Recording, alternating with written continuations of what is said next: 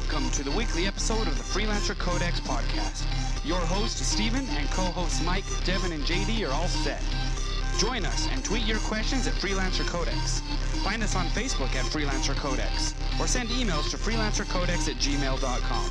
Strap into your javelins, and let's drop in.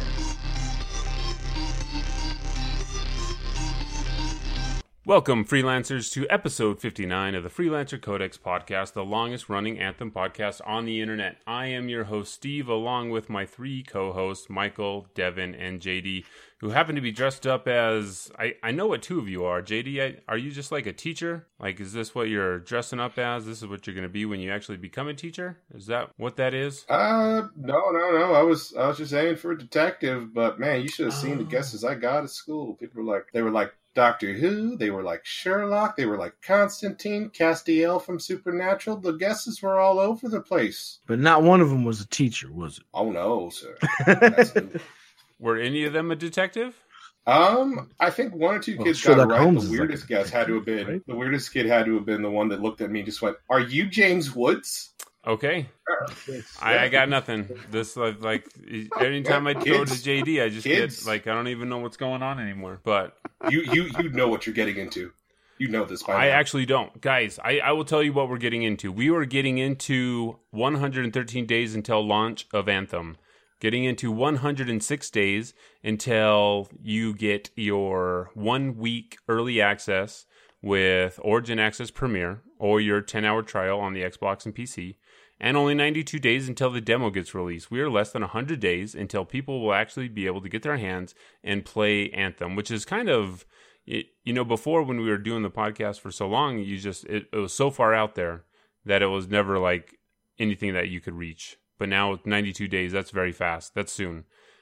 We did get a really good look at the game these last couple of weeks. Last week, we got a stream from Paris. They went all the way to Paris so that they could show us some Anthem. We got a stream today, and we got a huge info dump on the website that we're going to talk about. But before we jump into all that Anthem goodness, we have a giveaway to attend to. So first thing we did, we had a pumpkin carving contest. We wanted everyone to show us your pumpkin carving skills and give us an Anthem-themed pumpkin. And we got a winner from this. Devin, will you announce the winner of our very first pumpkin carving contest? Demented Mr. J. So, He's got it with his Grabbit there. Should die. Die, Grabbit, die. So congratulations to Demented Mr. J for his Grabbit pumpkin. I'm kind of sick of the Grabbits. Like, this is really hard to give it the win because I'm like, all right, I'm done with the Grabbits. Like, we don't need to talk about any more Grabbits anymore. Like, the best thing Ben or Mike did today on the live stream was shoot the Grabbit, not talk about it, and move on. Because seriously, when we were at Paris and we were hunting Grabbits, it seriously felt like Elmer Fudd was chasing, Grabbits, and just a whole episode of Looney Tunes was happening out there. Quiet. Yes, it was bad. So Grabbits. Hopefully this whole Grabbit craze will die down and we can go on to figuring out, because now you know what the craze we should have. We should have the frozen dinosaur craze. That's what we should be talking about from here on out. Frozen dinosaurs. So, first thing, a couple things that we saw at Paris Games Week. We learned a couple things. So, Tom and Lee, they're community managers. They did a little stream out there in Paris. They had two game changers with them playing the game. And there's a couple of new things that we learned. We learned that there's a Corvus agent named Tassin that's going to be giving us some missions. And I believe this was the very first mission that we'll encounter when we play Anthem. And we need to go find Matthias Sumner, who is an Arcanist. And apparently he's lost. He's really focused on the work that he's doing. So we need to go find him. And Tassin is the name of this Arcanist, sends us out there to go do that. So we meet up on top of the top of the wall that we've seen back from 2017 until now. Which every time we see that thing, I think it gets better and better. First, we saw it was really populated with a lot of people. There was a lot of workers out on the top of the wall. There were a lot of what are they called? The people that are defending the thing that don't like the freelancers. Sentinels. There's a lot of sentinels out there, but every time we've seen it since, there's been no one out there, which I think is kind of interesting. So we jump off there and we start our mission. So, and the Paris game stream, the stream you can find on YouTube. I don't think they saved that to their Twitch page. They did save the stream from today to their Twitch page, so that you can actually go back and you can find that. Paris you can find on YouTube, but I think you can skip it. You can probably just go to the stream today. There's a lot more information in that stream, a lot higher quality. I think Mark had said that when they were doing the Paris game stream that there was an issue that the graphics got set on to low. I don't know. I don't remember if he said if it was set on medium or low, but they were not set on to their highest setting. So I would say you go ahead and skip that. Fabulous. Yeah, so a couple things that we did learn. We did see, I'm guessing that this first mission that they sent us was a kind of like a tutorial mission. They had really giant rings floating in the air telling you where to fly, which were very, I mean, if you thought the combo indicators were big and intrusive and took you out of the experience, I mean, these were like pilot wing style rings in the air, which for a tutorial, if they only come up once, that's fine. But if they're constantly there, it would get pretty annoying to me personally. I don't know what you guys feel about the giant rings indicating people where to go all the time. Do you guys have a preference? It wasn't a big deal for me. Well, that's because you need directions all the time anyway. So well, yeah, I mean, but of course, because I just go off and on my own. Oh, where am I supposed to go? Over here. Okay. If only I had a giant ring in the air, tell me where I needed to be. So it could come in very handy if you get lost all the time. But seriously, like, I mean, they're huge, they're big. With the graphics that they were set on medium, I mean, that the effects that they were supposed to get off didn't look great at all, and that could be for a couple different reasons, because it's they're still working on it and they're just kind of placeholder, or because the graphics were set so low that it it messed with what they were actually supposed to look like. And it was getting streamed too, so that also degraded it. So there was a lot of things that happened there that didn't make it the best. So. And then we couldn't really see the interceptor in action. We were following the storm around, so we got to see a little bit more of the storm. We got to see it in action. I thought it was kind of interesting that the storm actually doesn't sprint on the ground; it actually floats in sprints. I kind of was disappointed in that, because I kind of like the run animations that we've seen of the other javelins. It just kind of looks cool to watch them run and kind of the weight to them. Right. Maybe it's just something that I will get used to playing the storm, that you're just kind of floating around, and it also doesn't add a lot of like that movement, because you're kind of in the same position as you're floating around. I don't know how you guys feel about floating versus running with the sprint on the storm. I think it's kind of like Mike said in the stream today, Mike Gamble, when he was on the ground, and when he was on the ground, he was super vulnerable as a storm, and so he's like, the storm's not meant to touch the ground, basically. To be on the ground, yeah. Yeah. And so I think they took that in everything that they did. And, so sprint is, even if you're close to the ground, you're just hovering still and pushing away. So, yeah. And I can understand that it needs to be up. I wonder if there's some lore reason. Sorry, I think I got something in my eyeball here. I can't see it in my eye. If it's like a lore reason that if it's touching the ground, if the storm is grounded, it loses all that power. So it has to be up in the air. I mean, maybe there's a lore reason to that, because otherwise it's like, watching the interceptor, watching the ranger like run, it's like, wow, this is a really cool animation. I can dig this, because you can kind of pan around. It's kind of a cinematic feel. Maybe I'll change my mind as I get more hands-on with the storm. But as of right now, it's kind of an interesting decision. I'm not saying it's bad or it's going to like affect my desire to play the storm, but it's just kind of, it makes it really different.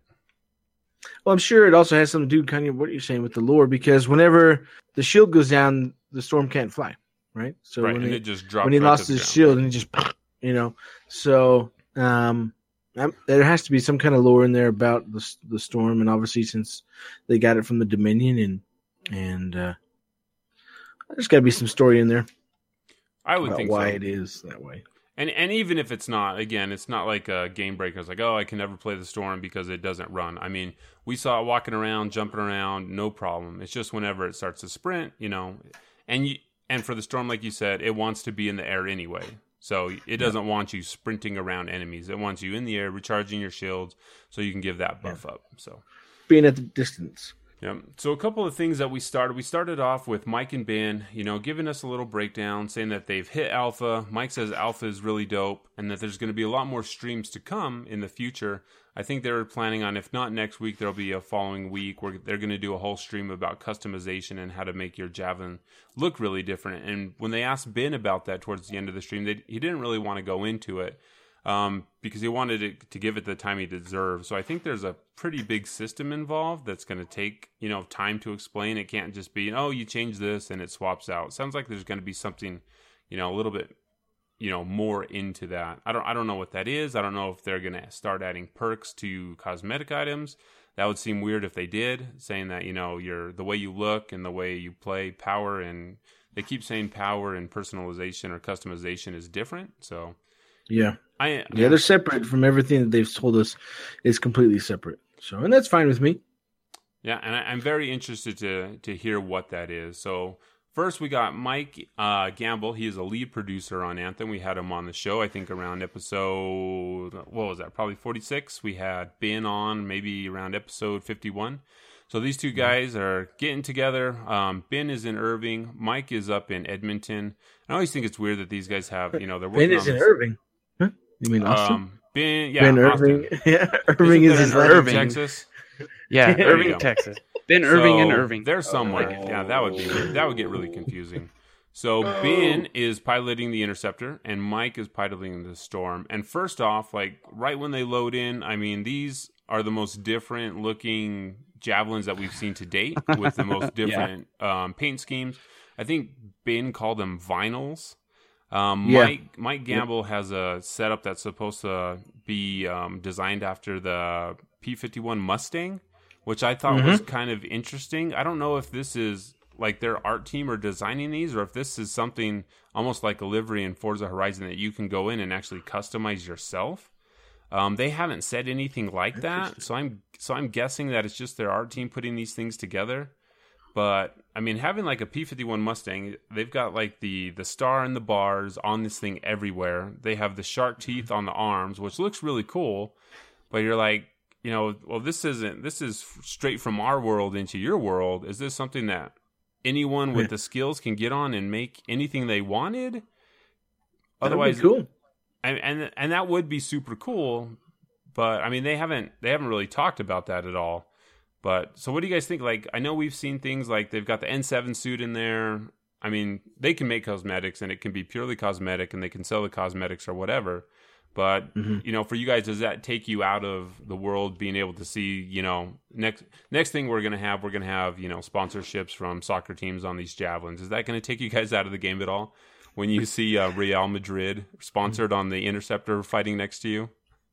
I don't think it's going to be a big deal since, I mean, you're only going to be playing with 3 other people, so it's not going to be a huge deal to me anyways. And I mean, it was interesting because Mike said AJ was the one who set him up with that character, and so they mentioned that, yes, it looks harder than it. I mean, it's only on the mid level of the first difficulty, or the first 3 difficulty levels that you have before endgame. And it was difficult because 1, it's not set up to their play styles, and 2, that they didn't set up any of the gear or anything else. So, yeah, I mean, I think if you can customize everything yourself, I think that'd be pretty cool. So it adds a whole nother layer of customization. Because then that's a uniquely yours Javelin exosuit. I mean, even if it's just something simple as putting chevrons and bars, maybe a little bit of theming with the Mustang decals and stuff. Yeah, I'm totally for it. That'd be cool. Because then I won't look like everybody else in there. It'll just be my stuff. So cool. And I like that you likened it to the Forza thing because that's my kids are on that all the time, painting cars and putting chevrons and banners and even the products. I mean, it's on cars, so you expect cars names on cars, but right. Maybe you can get something from the world of Anthem specifically. I mean, maybe there's, I don't know. I don't know what's in there. Maybe you could get a Sentinel badge or something, or Down with Sentinels or something, something like that. Unlocked through achievements. Okay. Something Unlocked like that. Through achievements, pay for. JD, does this take you out at all? You're like BioWare for life. If there's a Klingon and a Romulan with my Krogan, it makes you upset. Or doesn't. Or whatever. That's cool. Not real. Not in this case. I just, I do think that if it is a type of system where we can, create whatever patterns we want based off of certain shapes, I think we've seen with other games, ranging from Forza to Call of Duty, that usually when some people have that freedom, you do need to have a type of reporting system because some people do take advantage of that in an inappropriate way. But aside from that, What? I'm pretty much on the People same do page that? as Mike. That where never it's happens. Another good point of customization. And I think one of the And cool it's things, something that adds on to it. and I think one of the cool things you could do is you could share those, and you could be featured as, you know, this is what this person made the storm look like. You can download those options if you have those if you have those items, or hey, you fill out your customization options for $5. I don't know. You start talking about that, and I mean, if it's all purely customization, I don't mind spending the money. So then we've got Ben in the Interceptor, and he's got a completely different look. He's got a blue, red, not red. He's got a blue, gray, and, you know, color scheme going on with his that looks completely different. A bunch of different triangles on the chest piece of the Interceptor. All this stuff looks really good, really cool. I mean, this is the first real look that we've got at the Interceptor, like actually following it, seeing it in action. And like the Interceptor looks like an awesome javelin to be piloting. Ben set it up with a melee build. He's got 2 different gear slots that he said is for up close and personal combat. He has an ability that makes it so if he can chain attacks together, he gets a little status buff that puts an AoE around him, and that's dependent on what he selected. So you can see him running around while you're watching the live stream, that sometimes he'll just be a ball of electricity running around, and that's coming from an ability that he has. And I wish they would have gone more into the abilities that they did have equipped. Mike talks about the wind wall that he can put up that creates kind of a barrier that enemies can't shoot through. That's part of one of those abilities. And I wish they would have gone into more details about those. But it sounds like we can actually go into detail more about them later because they are actually put up on the website. So very cool things. And then we again, just like the Paris stream, we are on top of the fort again, the same spot we were in 2017. Still no one around this time. It's not at night, so I don't know if this area is just not populated anymore. If it populates after a certain amount of time in game, we know that the fort changes as we make decisions. So maybe this is one of the sections of the fort that will change also. Or maybe it's a section that won't change because this is where you actually meet up with other players, and we know that our forts will be separate from each other. So maybe the fort is just going to be vacant now from the outside. That's probably more like it. It's more like a common area where, you know, where everybody goes and it's got to stay the same and look the same. I guess because there is the opportunity that if decisions you make, if you kick the Sentinels out, or if the Sentinels don't like you, they're not guarding the wall. So that would, you know, kind of make, if you chose pro Sentinel, or if someone else chose no Sentinels, and that would be weird if there were Sentinels out there in the game that you were playing. So maybe it's just going to be a vacant area. Not sure. But this, you know, when we jump off this time, like, it was amazing when we jumped off in 2017 for the first time and we dove all the way down. In Paris, it was really hard to see because the graphics were lowered and that draw distance, I think, was changed. So it's even hard to like recognize that this is even the same spot in the Paris stream. But as you jump off during the live stream that Mike and Ben did, you can really get the sense how big the world is, because they dive down super far. You can really get the weight of falling, because you kind of go through this roller coaster effect as you're falling down, passing these giant waterfalls that you can see, and it's just really cool to watch them jump off the edge of the fort. And, you know, we said that back in 2017, that this is one of the cool things that you can do. But just seeing it again, you know, very clear 1080p in the stream, it was pretty amazing. I thought I was geeking out about it. I don't know how you guys felt about them jumping off, but I was geeking out about the whole thing. You are a pilot, so you're kind of biased towards flying things around, that fly and flying things. It'll be a fun thing. Hopefully it doesn't get to the point where you're like, okay, jump off again, you know, go here again, because starting points always seem like that when you're going out of a place. Kids and I are playing Forza right now, and we always start at the house, right? So you always start there, even though my objective is way up at the top of the map, and I could get there faster if I, you know, buy another house, but I'm cheap. I don't buy anything. You are cheap. Stop being so cheap, Mike. I'm so cheap with all those. Anyway, and so you start down at the bottom, so it's kind of a long haul to get there. And so hopefully it doesn't turn into that in Anthem, that you're always at the fort. Whenever I start free play, I always start at the same place, even though I know that I want to go somewhere else in the map. maybe that's time to utilize the Strider and just live out of the Strider. But I guess you can't do that all the time either, depending on what's in the fort. So hopefully it doesn't become a thing that is, okay, hey, where are you? I'm jumping in with you. Where are you? Oh, I'm leaving the fort, so I'll be there in 3 minutes, So I thought they said at one point they had fast travel somewhere. Yeah, and fast travel is done On the through map. the Strider also, so that'll facilitate. If you need to get somewhere fast, I'm sure you load into the Strider and it'll take you over there. Or maybe you'll even have the option to start out in the Strider. But yeah, I mean, I can see that, sometimes those things do kind of get redundant, but maybe as the story changes, those kind of things will change. And we know they've been talking about how dynamic the world will be. So maybe jumping off the fort for the 600th time, and now you're running into a world event. There's a Titan, knocking at the door of the fort. So that changes it up also. So different opportunities for that to happen. I get that, but after 600 times of jumping off, we've probably seen all of the eventualities that could take place, right? Maybe it's very possible. I would assume so after 600 times. I mean, yeah. So, but I get what you're saying, and I don't know if I've ever started a game 600 times, because that's basically what we're saying. But I probably have, actually, now that you mention it. Yeah, so you that's probably have. That's 2 years. That's 2 years of playing. Yes. Equivalent to 2 years of playing. So anyway, I mean, it's just something to think about. Something that might, just one of the nuances of the game that might exist. So. Yeah. So first thing is, as we're watching these guys fly around, they're kind of telling us what they're doing. They, go, they find a grab it, they murder or grab it, and they move on. They don't spend too much time hunting them all down. And we end up in a world event very quickly. And my thinking was, they've talked about world events and being able to do these things on the fly. I wonder if they were just, watching them play, and they had someone in the booth, just being able to hit a button to activate a world event right then and there. Just to queue it up and say, there you go, world event. Hey, look at that, guys. We found a world event. Well, they said they didn't plan it, right? And then obviously it didn't work out well because they triggered 2 events at one time. Yeah. And that really jacked them up. My biggest concern, right, is they're playing free play. If you jump in with 3 other random people, so there's 4 of you on there, those guys were having a tough time with just the 2 of them to complete that world event.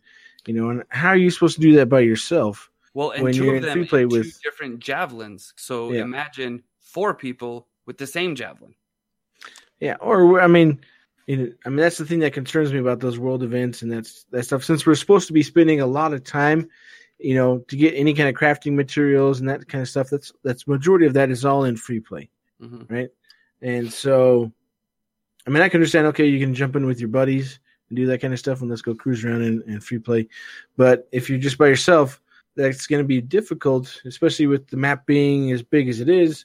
It's like, oh, I'm in a world event, but nobody else on the server. The other 3 people are going to come help me. So, especially for timed things and stuff like that, it's going to be impossible. I mean, maybe not impossible, but it's not going to be very enjoyable to try and do those by yourself. At least that's what it looks like to me. That one that they first did seemed like it was 2-part. So you had to take care of ads and collect. I think he called them wisps. He keeps calling them wisps and echoes. Yeah, well, I think that was the 2 different events, though. But I think that was 2 different events. I think Mike was just using a nickname that he calls them wisps. They were echoes on the screen. No, I think go back. Look at that first event that they did where he collected, because they looked different the first time versus the second time. I thought. I only got to watch it once. So the first time they were much larger. Mike is right on that one. Which Mike? We're talking about definitely different objects. Yeah. The first one was much bigger, and they could shoot them and collect them. Mike Lamson. Yeah, and I think as we anyway, sorry, Steve. I didn't mean to derail you. Yes, you did. I'm trying to lose that. You'll never lose it, Mike. But anyway, so it seemed very coordinated. You had to have at least 2 people in there, one to take care of ads, one to pick up the artifacts, the wisps, the orbs, whatever they're going to be called, and then get them back to the chest. And one time he did time out, didn't he? Because he took the very first time he started fighting. Yeah. Right. So you're right, Devin. Just speaking to your point, if you're not on with your buddies in a coordinated effort, some of those world events seems like you're not going to be able to get them done.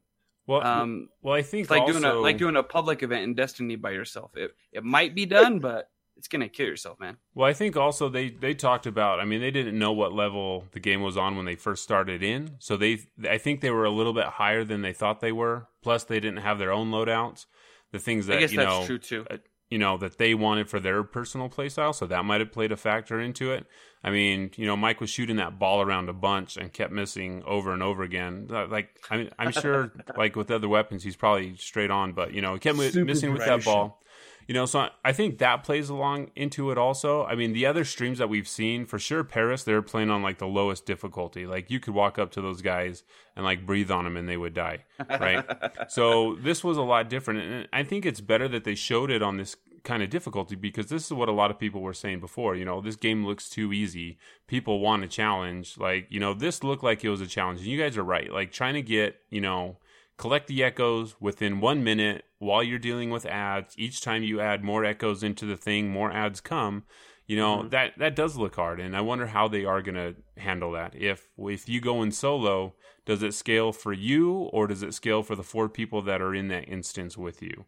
Because it would be weird that if you have 3 people all the way on the other side of the planet, that the game is saying there's 4 people in here. We need to make it these enemies we need to be scale it for that, right? But that only one person is in this area, Arden's Road or whatever they called it, and yeah, exactly. So and so maybe it's something. And maybe there's just so many different types of events that I can do this one solo, I can't do this one solo. Maybe there's going to be that variety to where I can't do this right now. Or it would be a pretty big bummer if you're like, nope, I can't ever go into free play unless I have 3 other people with me, which would be a weird design position. It'd be a weird decision. So I don't know if they'll do that, but knowing that there are the first basic hard mode difficulties, look that hard, plus there's more after that. That's something that I'm excited about, because that means there's going to be some, okay, I've completed it on freelancer mode. What do I got to get to that next level, whatever that's going to be? And then what do I got to get to push to the next level? What do I got to get to push after that, and to get your whole crew there? So that's the thing that I'm pretty excited about. And then you got all the javelins, right? So maybe your main javelin can be ready, but the other 3 aren't ready to go push to that difficulty, and then it goes into planning for everything else. It's like, all right, this is where we're going to try and tackle on this difficulty. Are your javelins ready for that level? It's like, well, my main is, but I don't want to play that one. I want to play my interceptor or something else.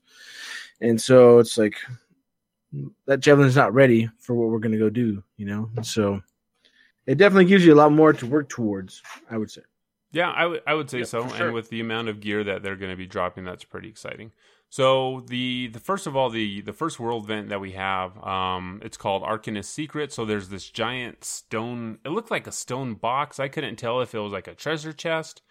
It didn't look like there had any hinges or anything, but it came out of the ground, and you go up and you have to attune it. So you have to collect some orbs, bring it back, and while that's happening, in this instance, the scars appeared. And the scars were appearing in drills, and they were appearing in, I think in the Paris stream, they called them warp portal holes. So there's 2 different things that these guys are coming through, and you have to destroy them there. So go ahead, Devin. Well, I think so. The ones that appeared when they went to the box, right, and then over past it, where that main boss with the shield spawn. So I'm confused about which one when they were talking about.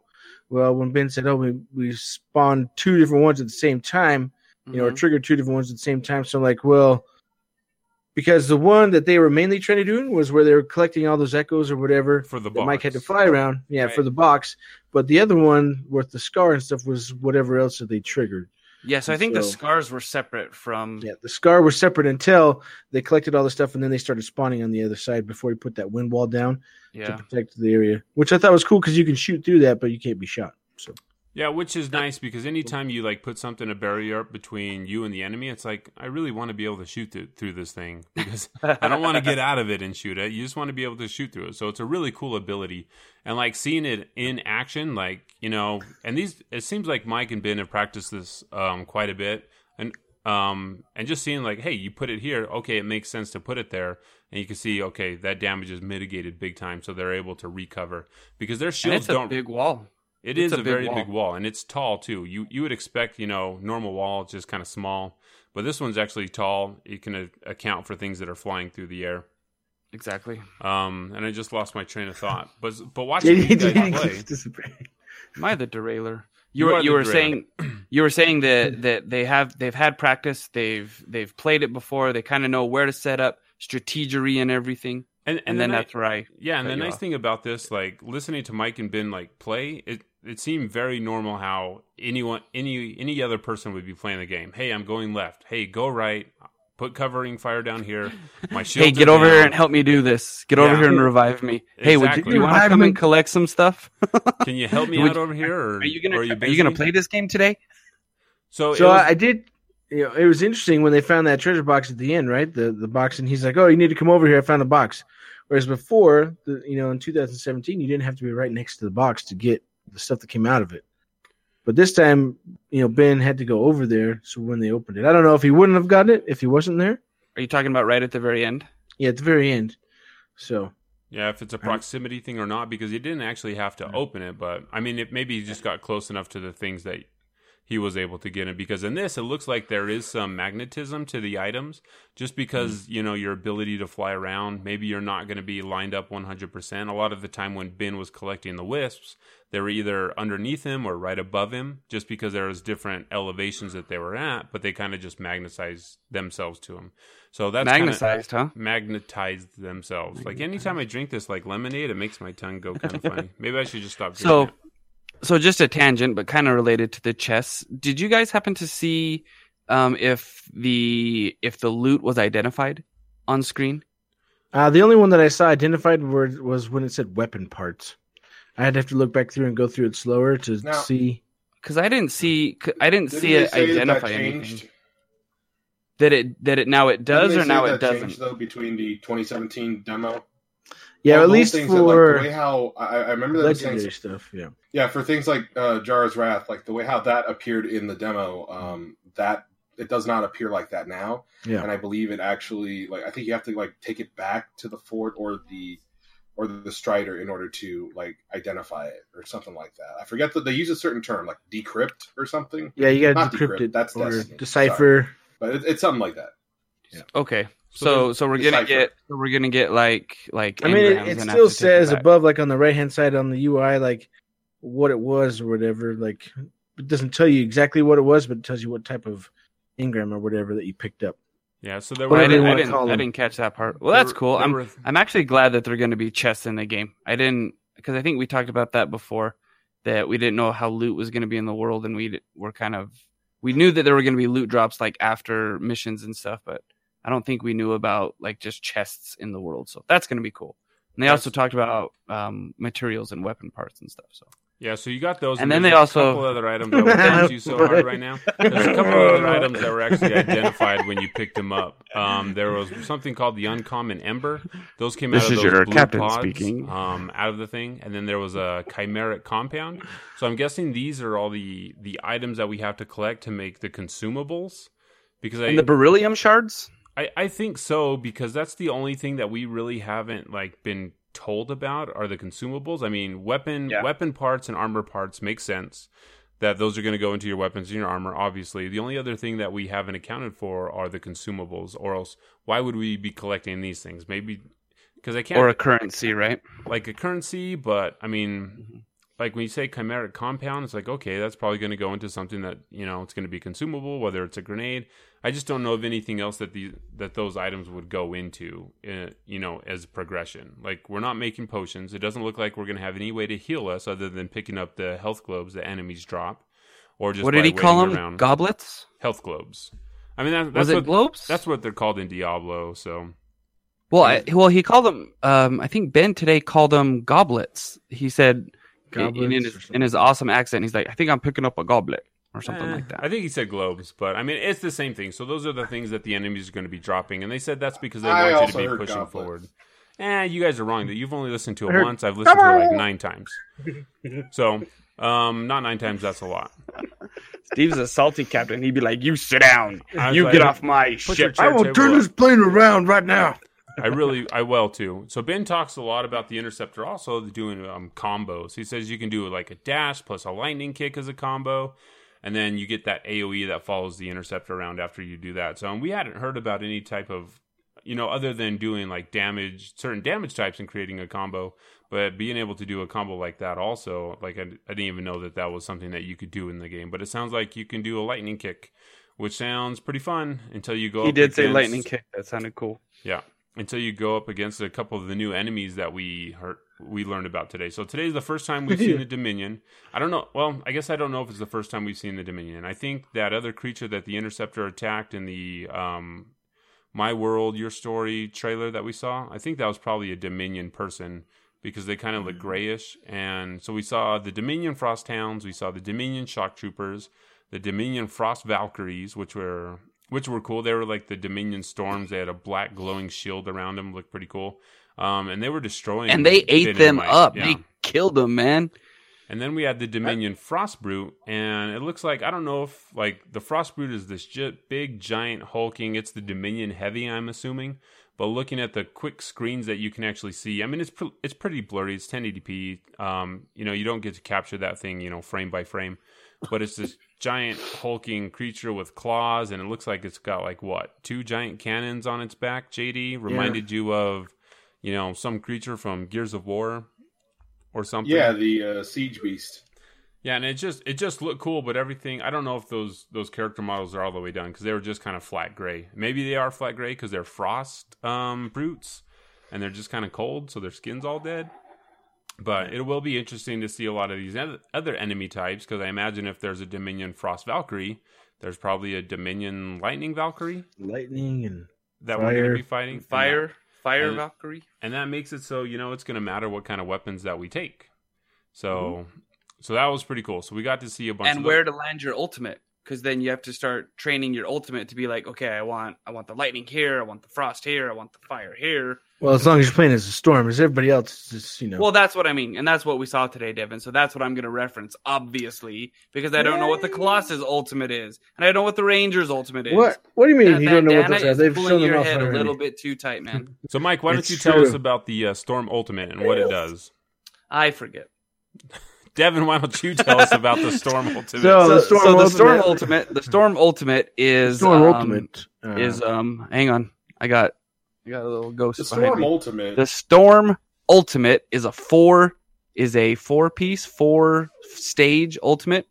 So the first thing you get is a frost AoE or a lightning AoE that you can position. And then the second thing you have is a fire. Was it fire AoE? That's one. Anyway, so all 3 of the elemental AoE. So there's a frost, a lightning, and a fire, and you can place those anywhere. But it did look like there was a timer involved. So if you're too slow, it looked like your whole ultimate would go away.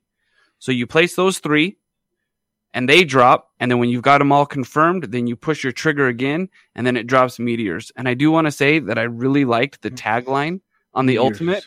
Yeah, where it said hold trigger to drop meteors and some other stuff. They did say that was just the build and it's not going to be in game, but I think it should be. Shame, it should be. It should be. It really should stick around. It's funny. It should, because it's funny, because you're like, I'm dropping a meteor and some other stuff. So dropping a meteor or something.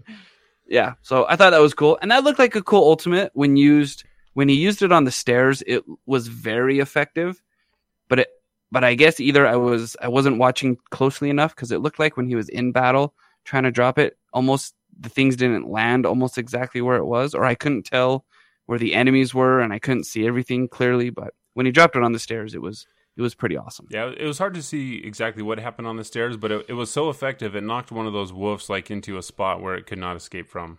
And but I mean, I think, well, I hope that if you run out of time, it at least drops the AoEs that you've actually selected. Just everything? Well, not anything, because if you don't get off the 3 shots on the siege cannon, the ultimate for the Colossus, then you only get 2 shots. If you only shoot 1 on that Colossus, then you only get 1 shot. So I'm guessing that, each time you select an AoE for the Storm, that'll lock that one in. But if you don't, maybe it just goes away altogether, which I guess you got to use it and be prepared to use it. It'd be kind of weird if you would only... Yeah, so maybe it just disappears, or... I don't know. I don't know how. Maybe it drops what you have done. Maybe if the only thing you get off is the lightning, so maybe you set your lightning, and then you end up having to be repaired, so you go down. Maybe at least the lightning will drop, if you run out of time. Yeah, maybe it's possible. And we did see that with the repairs. We speculated before when Mike Gamble sent out the picture of the Interceptor reviving both of the Rangers. We were kind of speculating, I wonder what kind of animation there's going to be. If you're just going to walk up to them, you're going to hold X or whatever, and they're going to come back. But we did see that there's a umbilical cord like animation that whoever's reviving one of the other javelins shoots out, and it fills up that timer while you've got this little cord. So I don't know if you're just like transferring the Anthem of Creation that's you're using to power your suit into the other suit, so it gives it kind of like a jump start if you're like clear and you zap it back into maybe that's what it is. It's just cables. It's just jumper cables that you're attaching to the battery, and you're like, I'm repairing him. Which is okay. I mean, that's not a bad idea. So I mean, we saw a lot of cool stuff. We had picking up a lot of crafting materials. We saw a whole new a lot of new fauna. We saw dinosaurs that were running around. We saw the Tassalar up front, which it's a lot bigger than I thought it was when we first flew over it during EA play. Like the Tassalar didn't look very big. But which one was that? The Tassalar had like the 6 glowy blue things coming off of it. The lightning animal thing that gave me when I first saw him, I thought of a movie. What movie was it? You thought of Tremors. So these Avatar. No, it wasn't Tremors. It's pretty. It might have been. It might have been Edge of Tomorrow, like the Mimics. Maybe that's what it was. They gave me that because they had like stuff coming off of them, and they were shooting their like little lightning or whatever. Maybe that's what it was. Yeah, and these things were actually shooting lightning at us, which is pretty cool, pretty interesting. But they're big. Like anytime like you see these animals, you're like, oh, they're not that big. But then you actually fly up close to them, you're like, oh, like yeah, they're right. Anything in this world will probably try to eat you because you're a lot smaller than them. So it's pretty interesting. It's interesting to see the new little dinosaur things. Looked like they were bugged out and frozen. So Mike just shot them. He's like, oh, you're not doing your job. I'm just going to shoot you right here. So yeah, just get rid of them. So interesting to see those guys. And we saw the new big creature called the Anrasar. And this looked like a big giant crab. Yeah, so I was like, is that a crab? I couldn't figure out what it is. Mike was shooting at it from a distance before they got up. Mike was trolling us the whole time. He would be like teasing us. Oh, I'm going to go to this. Nope, just kidding. I'm going to show you this thing, but I'm not actually going to click on it. I'm not actually going to do it. Yeah, so there's so many more enemies that we haven't even encountered yet. And it's just like, just in this one little playthrough, we saw a bunch of them. First time we saw the Dominion, first time we saw this giant crab thing, and it makes you wonder, okay, what else is there? Hopefully. And it didn't seem like we were too far from the fort. We flew for a while. Okay. So one of the places that we flew to, which I thought was pretty cool. So what was the name of this place? It was called the Palace of. I wrote it down somewhere. Now I can't find it. Dunbar or something, or Palace of Dunbar. I don't think it's the Palace of Dunbar. See, if I would like to get my notes down better, like that would probably be better. So there's a lot of cool places that we saw. We saw the Mentors Trail. I'm guessing this is going to be one of the places that we go. Dunar. Oh yeah, so the Sanctuary of Dunar. So the Sanctuary of Dunar. This is actually one of the places that we've seen in concept art from way back when. It's that palace, like the old rundown looking ruins. It's got the gold things on top of a lot of the pillars. So we've actually seen this place. I'm 99% sure we've seen this in concept art, and this place looked awesome. It looked like you could probably dreams of it. I do dream of it. I dream of the Sanctuary of Dunar because that makes me wonder, okay, if it was a sanctuary, what was it a sanctuary from? Who lived here? What cool items are we going to find in the bottom of this thing? Because we didn't really go into the sanctuary. We were on top of it, and that was big enough, but there's got to be more things inside there. So I'm excited to see what is all going on in there. But, man, I feel like I've talked, way too much. Anything else that you guys saw from the live stream? I mean, this is something that we're going to keep going back to. You really have talked a lot. I have. There's a lot to go over in that live stream and a lot to talk about. There's no way we can cover it all in one night. And we have to do a big breakdown anyways of it. Is that a challenge, Devin? So they did talk about, and then the guys actually answered a few questions that people came up with. And didn't someone ask if you could customize your Javelin? They did ask that. I thought that was funny. They also asked when the demo is released and if it's released on PlayStation 4. So it's coming out on PlayStation. So with the customization stuff, I know we talked on it a little bit, and it was really kind of exciting that he said we're going to have to do a whole nother stream talking about all this stuff that's related to this. So I think there's going to be tons of stuff that we get to do there. And that's exciting. I mean, there's the gear slots that he talked about, and then the ability slots that you have, that are linked to the bumpers. You've got 5 on one, 4 on the other, and then 3 for both. And so that's going to be fun creating build outs. So between the 4 javelins and all the different things that you can build, I think there's going to be quite a few different play styles available in Anthem, and that's going to be really fun. So then you don't have to lock in to a set play style, and you can definitely tweak and definitely make it. One thing that I didn't, and I don't know if you guys saw or not, but we saw the lightning ball, for lack of a better term, grenade that the Storm was throwing. Did Ben say anything about the Interceptor doing some type of grenade-esque ability? We saw the frost grenade. No, I was thinking of something different. So, in a different video that was released today by Eric's, he had all the Interceptor abilities, and one of them was like some kind of bomb or something. Okay. And it's like a grenade, but they haven't. There's no footage of it, but it's listed off, and it should be on the website. Well, but don't we have? There was footage from 2017, right? But not with the Interceptor. Okay, but there was a grenade, like an actual throw a thing. Yeah, but that one's not the one though. That one's, we've already been told that was just placeholder, just to have it. Oh, okay. Something that didn't have an actual grenade. Grenades come from the Ranger, and we can talk about that. But like, before we stop talking about the live stream, like the live stream to me, like this is exactly what the team needed to put out for Anthem right now. Yep. There's so much misinformation and a lot of things that are scattered around that people have no idea or where to find the answers to. Having a Twitch stream of these two guys playing the game, talking about the game in a very casual setting while they're playing it, not stopping in the middle of it to talk about something else or answer other questions. I mean, this was a very focused, very casual, if that makes any sense, like having those two combined. Like this was the perfect stream that they needed right now. I mean, the game... Go ahead. But, Ben and Mike, I noticed you were 2 people short, and I know that there's at least 4 guys around here who would not mind helping you out, who can keep their mouth shut and follow orders, no spoilers. Like we're really good that way. We're trustworthy. One of us is a pilot, and one of us is a knight that took solemn vows, and then there's a hippie. So you can't trust him. A hippie? I don't think you can trust him. He might not be. See, I'm not a hippie. I'm a redneck. You can always trust a redneck.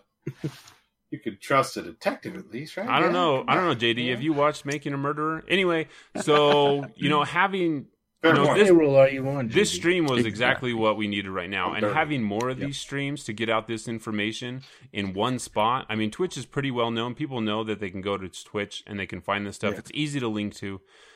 It was very clear. The things that they talked about were deliberate. There wasn't just messing around for messing around's sake. It was very focused.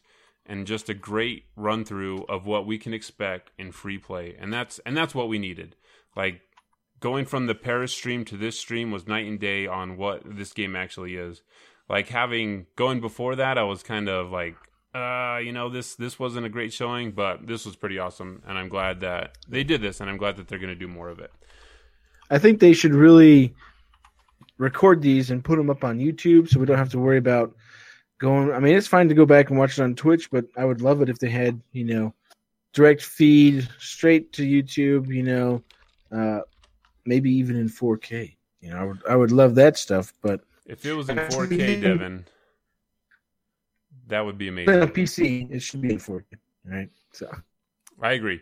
All right, then we got some new information, guys. I think this is one of the things that we've been asking for like forever. What do these javelins actually do? So we're going to go ahead and break this up. Mike, you're going to go ahead and do the Ranger. Well, if we can get Mike back here in a second, or maybe we'll just wait for him to come in. You're breaking up, Steven. You're like... So I am actually, you guys are breaking up for me. So once it all catches up, I will keep going here, and I will read through all of this. Maybe it's Discord. It could very well be Discord coming in and out. It happens a bunch. So I'm going to go ahead and read the Rangers, and once the Ranger information. I'm back. Okay, Mike's back. I think I'm good now. So I'm going to read the Ranger information because you're you're a resident Ranger guy. So go ahead and I am the resident Ranger. New stuff. And so all this is new that comes from the website, right? That's where we got all this. This is all brand new as of today. All brand new as of today. The Ranger Javelin melee abilities. There's a shock mace. When the Ranger Javelin chooses to mix it up at close range, it deploys an electrified mace to send a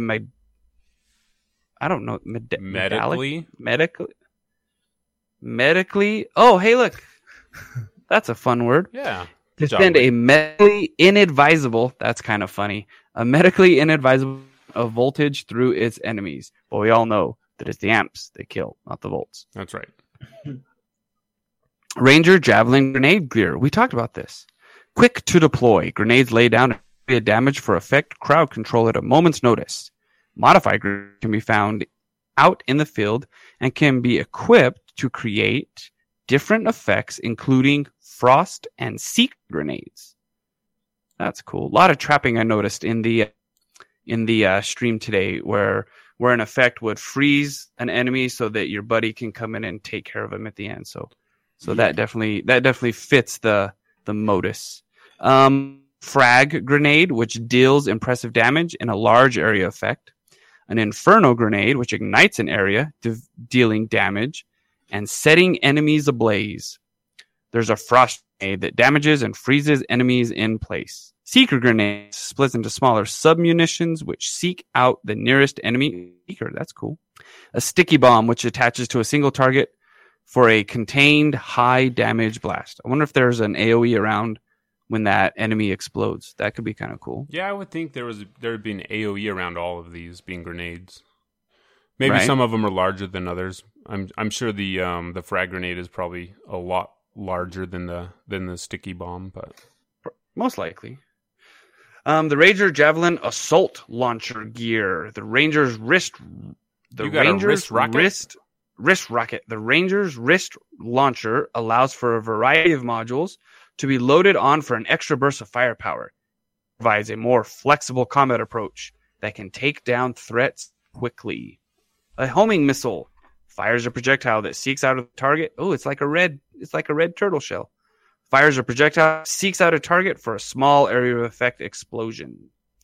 An energy pulse unleashes a blast of pure energy, hitting a single target. Incredible force. and I think this is the energy pulse that we've seen before from the EA Play trailer when he attacked the spiders with that blue energy.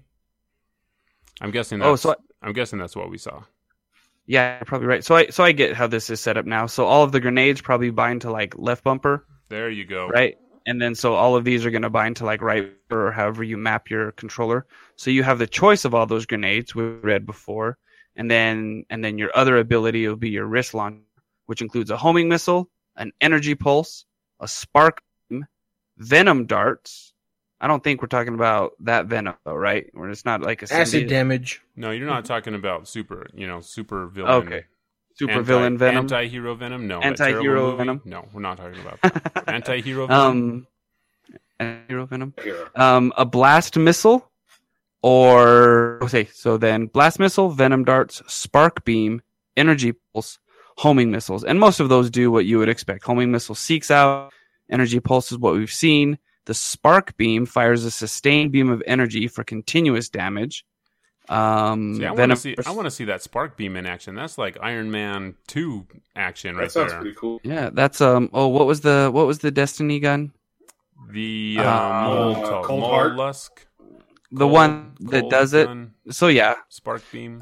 So here's the support gear. This is going to be your left right bumper combined. So the tagline is a skillful field general. The Ranger is capable of creating special fields that allow its allies to gain a tactical advantage. Bulwark Point deploys a spherical field which deflects incoming enemy projectiles. That's cool. Muster Point creates a field which increases weapon damage for teammates who enter its radius. Note, in a previous article, this ability has been listed as reducing gear cooldown. The ability has been changed. Because it was there's too only- overpowered. Too OP. The Ranger is too OP. Figured that out. So it looks like there's only two options there. So just the Bulwark Point and the Muster Point. And then here's ultimate ability, the one that we're all waiting for. Multi-target missile battery. Lancers can deploy a special ultimate ability that displays the true strength of their Javelin exosuit.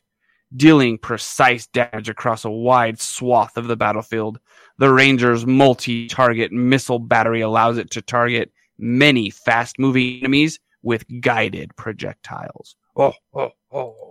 Well done, Mike. You did a great job. reading That through wasn't feature. Santa Claus at the end. That was I was guessing it was that Tim was a- Allen. that was a throwback to Tim Taylor. Oh. So anything stick out to you guys on this Ranger thing that we haven't heard of before? I mean, we knew they had grenades. I didn't realize that they were going to do this many grenades. That's assumed, actually a lot of options for grenades. 5 options is a lot. and I'm guessing there will be different types of seeker grenades. It's not going to be a single seeker grenade. There'll be multiple variations on a grenade. So, I mean, a lot What of do you these mean? things sound really well. I'm guessing there's, we've got they The don't different say- elements. Yeah, they don't plus say anything secret about lightning grenade. in there. Oh, you think they'll be elemental? Nah, not with the Ranger. I bet the Ranger doesn't deal too much It has with a the frost element. grenade. Well, And an inferno grenade. because So- okay, so then maybe the And seeker, maybe the frag grenade is maybe sticky. Maybe Yeah, so I'm guessing there's going to be a large swath with that. I mean, even with like the spark beam, you can probably have a fart spark fart. beam. Don't call it a What? fart. It's so That funny. is so weird. guys. Hold on, my fart grenade is going off. I see. What you did- guys just what did? Powered by burritos. What did Mike say in the stream today? Shut up, Owen. Yeah. He did say that. Shut up, Owen. All right. Oh, that's funny. So this is cool. I'm going to speak to the Ranger for a second. I don't care if you move on. So like the so the Hermione Ranger is Ranger? cool Is that what you because said? It did because it seems like it's going to fit the way that I feel like I'm going to play very well. I've got grenades, some kind of medium range attacks, missiles, and the energy pulse and stuff, and then being able to like kind of be in the center of everything, deploying the shield as the bulwark point or the muster point where everybody kind of rallies together. Okay, let's get our boost real quick. Everybody ready to pop supers and ultras and now let's go. And so that's just really cool. And I'm kind of geeking out on the Ranger right now because I think they got it right. They took all my advice. I wrote them letters. I'm glad they did. I'm glad they got your letters. JD, do you have internet capabilities to read things without breaking up? Well, we'll see how far we get. All right, I you guess want me to- I guess I'll continue then. Now, let him read. Is he All there? right, JD. I thought he cut out. He's just Can fine. you actually hear me though? Yes, Okay. we can hear you. We good? Well, trust me, Okay. Devin will stop you if it gets really bad, and we'll pick up the slack. So you go ahead and JD is our resident Colossus person. So He is. So for the Colossus melee ability, you have the heavy. So we've seen that a few times at EA Play, and in some of the. But it just uses massive chassis as a weapon, both in a diving smash attack from the air and a hammering melee attack. This not only clears out smaller enemies instantly, but has a chance to knock down foes and leave them open to follow up attacks. So I could see this being like a really cool thing for like Interceptor to like follow up with like a Colossus Interceptor 1-2 punch. But maybe that's just me. yeah, you have and the- just as like quick advice to everyone out there, don't tell your significant other that they have a massive chassis. So go ahead, JD. Or do. So we have ordnance launcher gear. Utilizing the incredible strength process, these shoulder-mounted weapons are capable of dishing out punishment to enemies near or far, your choice. And for that, we have the high explosive mortar, which we've seen a few times, launches an explosive projectile that deals heavy area of effect damage. We have the burst mortar, which fires a volley of small mortars that spread out to pummel a wider area of effect, which that sounds pretty promising. We have the firewall mortar, which fires a specialized mortar round that ignites a wall of flame, heavily damaging enemies that try to move through it. So kind of something similar to like the wind wall ability that we'll be talking about later. But fire. Lightning coil strikes a single random target with an arc of electricity in front of the Colossus, prioritizing targets with status effect. Hot coil, which emits waves of electricity out from the Colossus, damaging all nearby enemies. And then we have the Colossus Javelin Heavy Assault Launcher gear. The Colossus allows for the fitting of a number of wrist-mounted weapons that can complement destructive options. We have the Heavy Cannon, which fires a large rocket in a targeted direction, which sounds awesome. Flamethrower, we've seen at EA Play, but it unleashes a continuous stream of fire to ignite enemies. Flat cannon barrages nearby enemies with a short range arc projectiles. Railgun, which EA play a couple times, devastates a single target with a forceful and precise kinetic round. Acid Spitter expels a acid projectile to damage enemies. And then we have the Colossus Javelin support gear. As a preeminent battle tank, the Colossus is capable of supporting its allies by decreasing incoming damage or diverting enemy fire toward itself. We have the Taunt, which forces all enemies within a certain radius to avert their attacks of the Colossus, which is very nice. Yeah, basically tanking, like aggro control and ad control, I should say, and deflecting aggro. And then we have Deflector Pulse, which gives all nearby allies a damage resistance buff, which that sounds pretty promising to me. I don't think you can have both at once, so it's basically a choice of either to take all the fire or giving everybody more defense. But that sounds like it's going to mesh with my playstyle pretty well. I think I'm probably going to go with a heavy cannon because I'm always a fan of firing rockets. And Shock Coil could definitely be good for like a Colossus like melee build. Because you're just basically like anybody's even nearby you is getting shocked and you just finish them with a heavy smash. So it sounds pretty promising. Yeah, like having a taunt on the Colossus, because there's not another ability mentioned on any of the other javelins that has to do with aggro control. So that's pretty powerful. Hopefully it doesn't turn into something where it's like, well, you know, if you're a Colossus, you have to take Taunt, and you can never take, you know, Deflector Pulse, because Deflector Pulse sounds nice. I mean, I guess if you have two Colossuses, you just really need one maybe that'll need Taunt. I just hope that there's, you know, enough variety that it's not just you have to take this because it's so much better than the other options that, you know, taking Deflector Pulse would be silly instead of taking Taunt. Because, you know, anytime you have, like, if you're the only person that has aggro control, that's pretty important. So unless you gain aggro just by shooting things, but if you're the one trying to bring that aggro in, that's a pretty powerful ability. So any other thoughts on the old Colossus here? The big sounds great. Yeah, it'll be interesting to see. Like I never thought that it would have like an acid spitter, you know, type ability on the Colossus. So it'll be interesting to see what those actually look like. Not to mention the lightning coil and the shock coils. If you can just have, instead of having a mortar, you just have this area of effect around you at all times that damages things. I mean, you'd be the person that clears out all the spiders that we see when they were fighting the Swarm Tyrant. You know, that could be a pretty cool little effect that you got on these things. And I wasn't expecting anything like that. I was always expecting slow, heavy targets, you know, big giant guns just to shoot things. But having something like a little storm following you around, that sounds pretty cool. All right, nothing else. You guys are good on the Colossus. We're going to move on to the Storm. Yep. I'll just go through this real fast because we saw a lot of cool Storm stuff. Any of these abilities, they also have videos that show off some of the abilities on the website. So go to the website. They've got some really cool GIFs. They showed the Colossus using its siege cannon against two different Ursixes. I think that are actually fighting each other, so I don't know how that situation came about. So, you know, pretty cool stuff. Go to the website. They got some really cool stuff. Maybe Devin will even pipe those into this while we're talking over these. So the Storm. So every javelin has an innate melee ability which it can use, blah, blah, blah. The Storm is the Fiery Strike. The Storm uses the seals on its arm to deliver an explosive flash that deals damage and knocks back enemies that have gotten too close, giving the Storm time to reposition at a safe distance. And we read these last time because these, like the melees were actually updated, but nothing else was updated, which is kind of weird. I wonder why they didn't just wait until this week to update the whole thing. Kind of weird choice.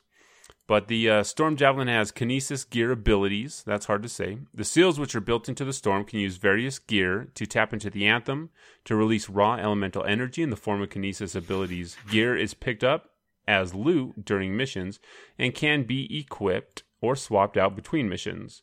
Lancers can equip 3 Kinesis. Yeah, laugh it up. Lancers can equip 3 Kinesis gear abilities total, 1 from each of the sections here. So the Storm Javelin, Blast, Seals. Lightning Strike, a targeted strike that deals lightning damage in an area. We've seen that. I don't know if this was working all the time because it would seem like Mike would actually hit enemies, but their health wouldn't go down when they were doing the Lightning Strike. So I don't know if there was like a bug going on. Like he tried to blast the Tasselars and none of them took any damage when he hit them. So I don't know if something weird was going on during the stream with that. So then there's Ice Storm, creates a field of ice that deals damage, rapidly building to a final explosion of frost. Flame Burst, a quick explosion that deals fire damage at a target location. Rime Blast, fires out a sick beats that rhyme and annoy your enemy. No, that's not what it is.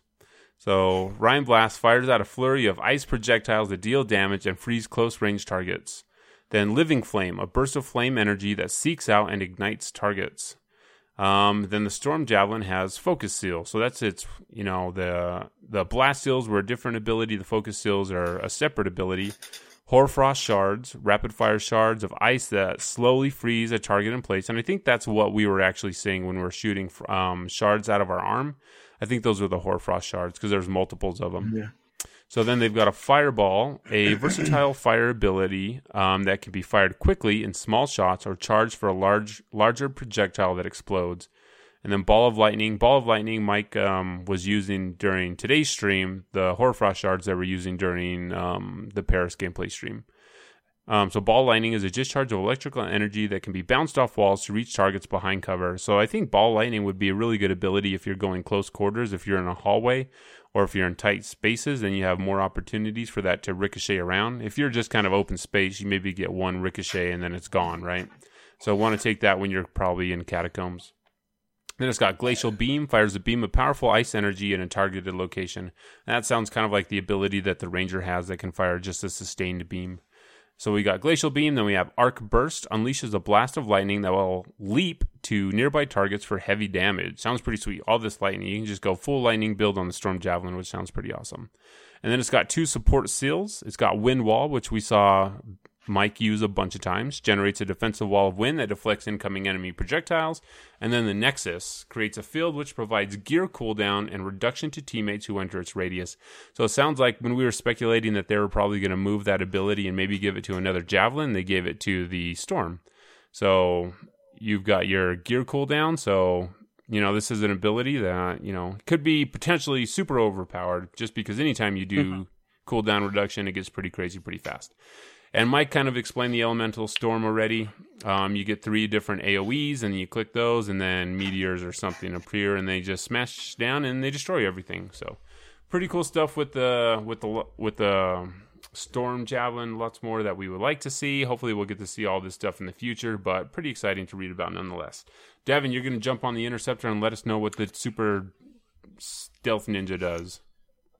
Super Stealth Ninja. Javelin Exosuit melee ability. You're gonna do it with as if you were on someone from Duck Dynasty. I've never seen Duck Dynasty, so I don't know how they talk on Duck Dynasty. You'll be right. Okay. So every Javelin has an ability which can be used to deal damage to targets at very close range. This ability does not need to be earned, nor can it be changed. You got to earn it, Devin. You got to earn it. You can't just be given stuff. No participation trophies on this planet. My melee ability is participation only. Okay. So it starts out here. You got double-bladed daggers. The Interceptor uses a pair of double-bladed daggers to deliver a multi-hit flurry of slashes, dealing damage in a chain of powerful attacks that can be continued indefinitely. You can just keep doing it. Just keep doing it. So the Interceptor Javelin Exosuit Technique Gear. Right. So the Interceptor Javelin uses a variety of gear to perform devastating techniques on the battlefield.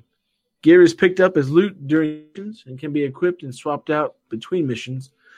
So it says Lancers can equip 3 gear in their loadout. I don't know why instead of Interceptors. Yeah, I don't know. It's weird English. So 1 from each of the sections here. All right. So you can equip 1 from each section. There's not, so there's 3 or 4 for each one. So the Javelin Assault Systems, you have your Seeker Glaive, throws out a razor-sharp projectile that seeks out the nearest target. Acid Bomb, like I said before, Ranger's not the only one that has a grenade in it. Tosses a grenade which explodes. A bomb is not a grenade. But then they say tosses a grenade. Listen with your ears and read your eyes. I can't. I've got chainmail. And then shut your mouth. What? What was that? I don't even know. It's late.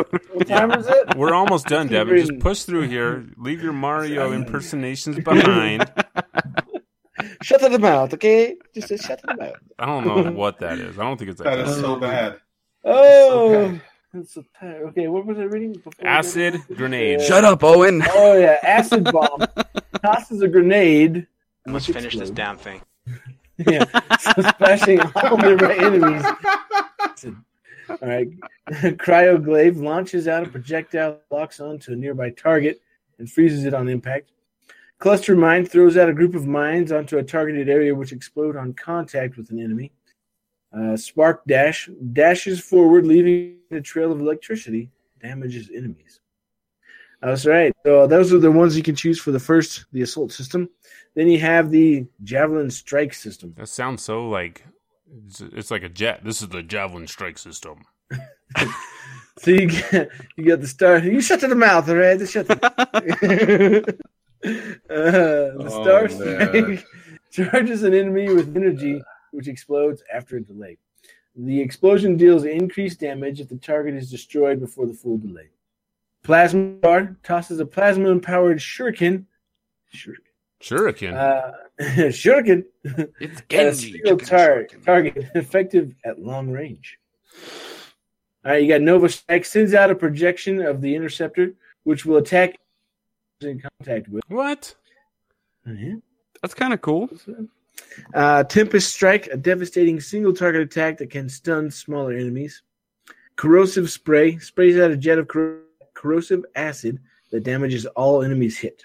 All right. You can select for the Javelin Strike systems. Now we have the Javelin Support systems. So you have Target Beacon, mark the target for I thought that said damage. bacon. Target Bacon. Marks the target for increased damage, which will switch to another enemy if the marked target is destroyed. So that's cool. Rally Cry, remove status effect from all nearby allies. And the Interceptor Javelin Ultimate ability, Assassin's Blades.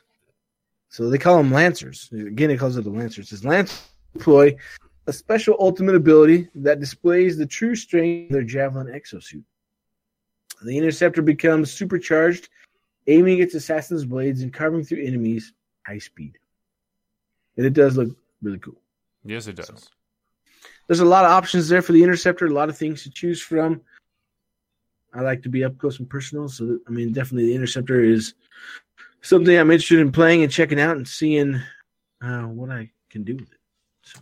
Yeah, the nice thing is there's a lot of options. It seems like with all these gear slots for all these different javelins that we have, there's an opportunity to really be like, this is the build that I really like. Hopefully there's a large variety of, what the best build actually is.